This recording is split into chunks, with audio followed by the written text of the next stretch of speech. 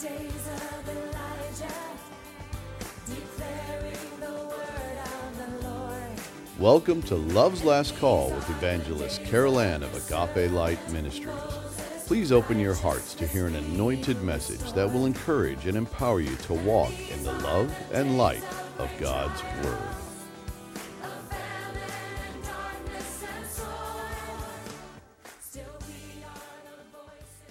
Beloved, after 12 years of Love's Last Call, being heralded on the wings of radio broadcast, the station that hosted this endeavor has been sold, and tragically, at least by my perspective, it has transitioned from Christian programming to a secular and, for the most part, political platform. However, standing on the promise that God works all things together for good to those who love Him and are called according to His purposes, Agape Light Ministries will be launching its Love's Last Call messages via podcast, with the message you are now hearing being the very first. And with the Holy Spirit's wisdom, help, and guidance, in future podcasts, we will be addressing the current events of the day and how they are profoundly lining up with the prophetic word of God, while exposing the many counterfeits and falsehoods of the enemy that are leading multitudes of deceived ones to an eternity apart from the God of love and His salvation truth. And in order to lay a foundation upon which that eternal life mandate is realized, and before we delve into the many prophetic realities that are signaling the imminent return of Jesus the Christ, I believe it is critical that we address what it really means to be born again.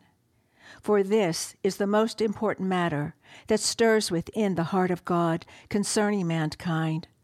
For without this regeneration miracle taking place within the deadened spirit of an unredeemed man or woman, they will not enter the kingdom of God, but will instead spend eternity apart from Him in hell's abode. We are reminded that throughout the Gospels, Jesus repeated the phrase, "Let those who have ears to hear, hear." Therefore, it is profoundly important that we realize that unless a man or woman lays down their stubbornness and is moved by the Holy Spirit with sacred conviction, which literally is defined as being made to see, their eyes will remain shut and their ears closed to the word of salvation. For in their unredeemed state, they are filled with the same pride and wrongful motives that caused Lucifer to fall from heaven. This fact is confirmed in the book of Genesis, where man's spiritual demise is recorded. We learn that Lucifer, disguised as a serpent, which in Hebrew means shining one, taunted Eve first with doubt in God's inerrant word of truth by asking her, "Did God really say?" He then tempted her with a high ambition that she and Adam could be like God if they would reject God's word and put their trust in what He was saying instead. Every false way that has been orchestrated by the enemy is woven from within these two poisonous strategies, and every sin known to man is birthed from within the womb of unbelief in God's unadulterated word of life.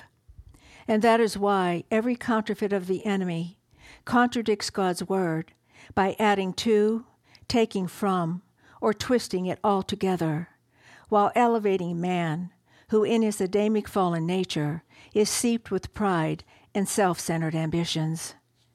I experienced this tragic reality years ago when I met a woman with whom I shared the gospel and asked her if she wanted to pray with me to receive Jesus as her personal Savior.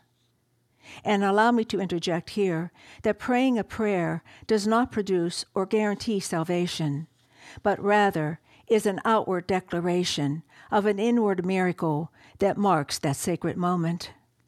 This premise is acknowledged in Romans 10:9, where it is written, "If you confess with your mouth Jesus is Lord, and believe in your heart that God raised Him from the dead, you will be saved.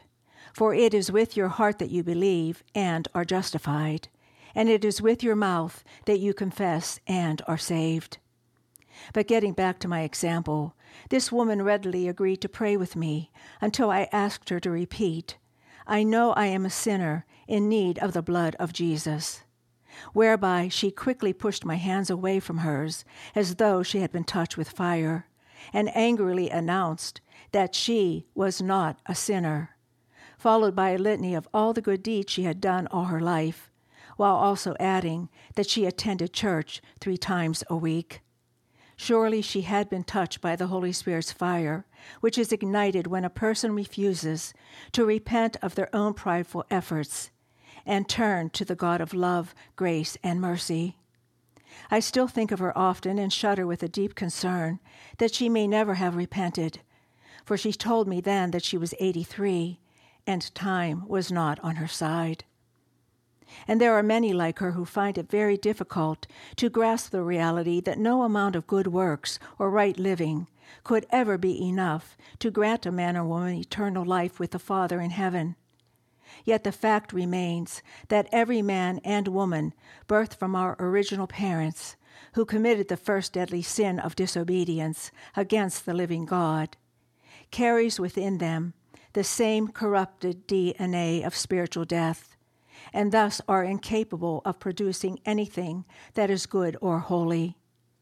Sin separated man from God, and therefore the only remedy for this very great and sorrowful dilemma is to be transformed in regeneration, rebirth, and reconciled once again to God as a new creation in Him.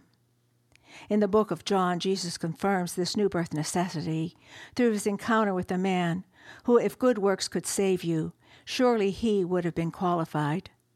For he was a dedicated Pharisee and teacher of the law, and yet something in his spirit was preventing him from believing that it was enough.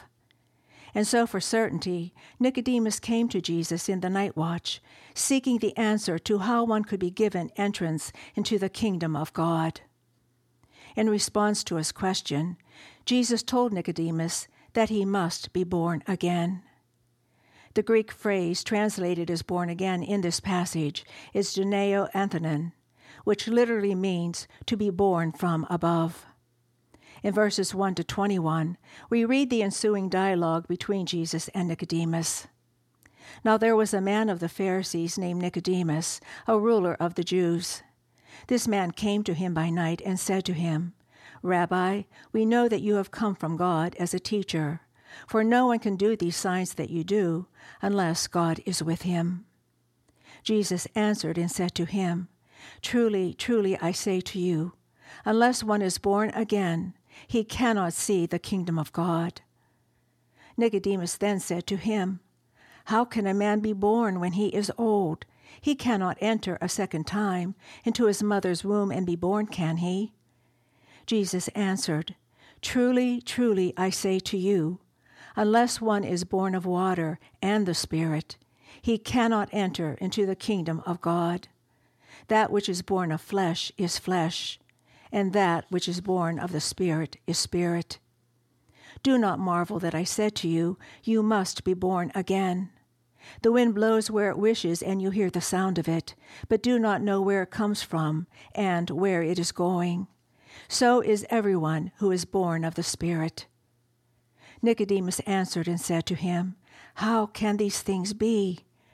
Jesus answered and said to him, Are you the teacher of Israel, and you do not understand these things?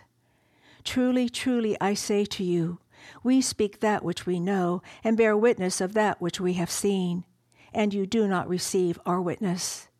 If I told you earthly things and you do not believe, how shall you believe if I tell you heavenly things? And no one has ascended into heaven but he who descended from heaven, even the Son of Man. And as Moses lifted up the serpent in the wilderness, even so must the Son of Man be lifted up, that whosoever believes may in him have eternal life. For God did not send the Son into the world to judge the world, but that the world should be saved through him.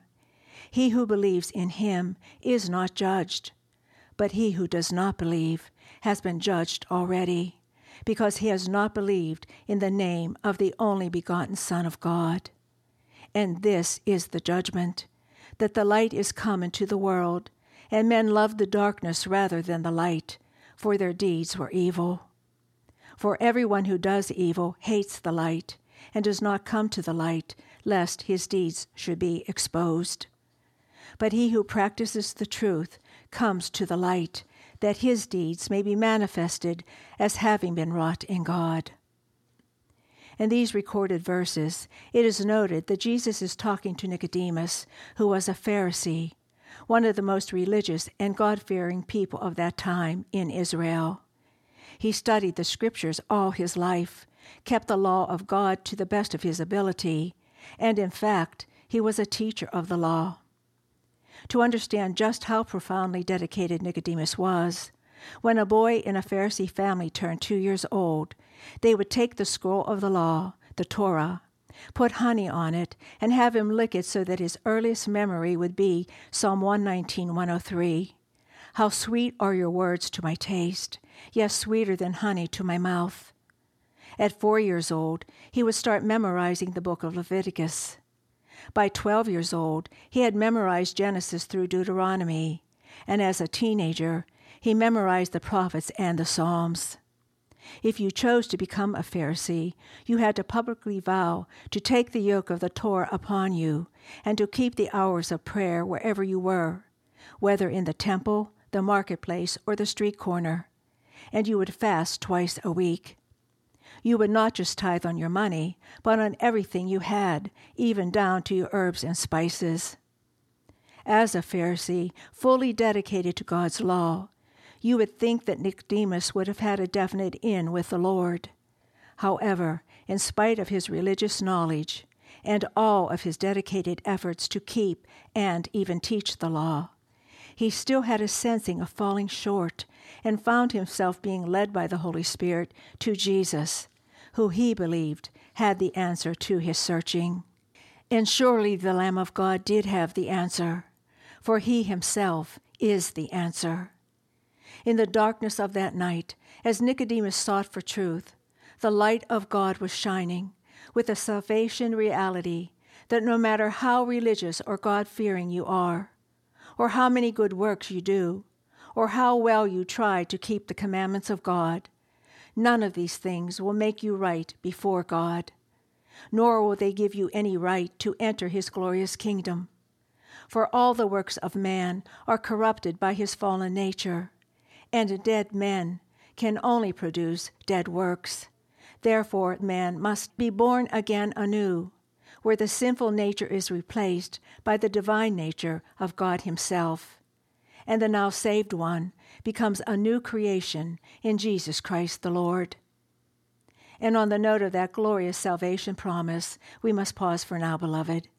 In our next podcast, we will continue addressing the new birth necessity, as well as recognizing the counterfeit from the genuine. Until then, please keep your heart open to his truth, and, as always, I bid you his agape. You've been listening to Love's Last Call with Evangelist Carol Ann of Agape Light Ministries. If you'd like to receive a CD copy of this message or you have a prayer request, please contact us at Agape Light Ministries, P.O. Box 6313, Chesterfield, Missouri 63006, or via our website at www.agapelightministries.com. Again, that's www.agapelightministries.com.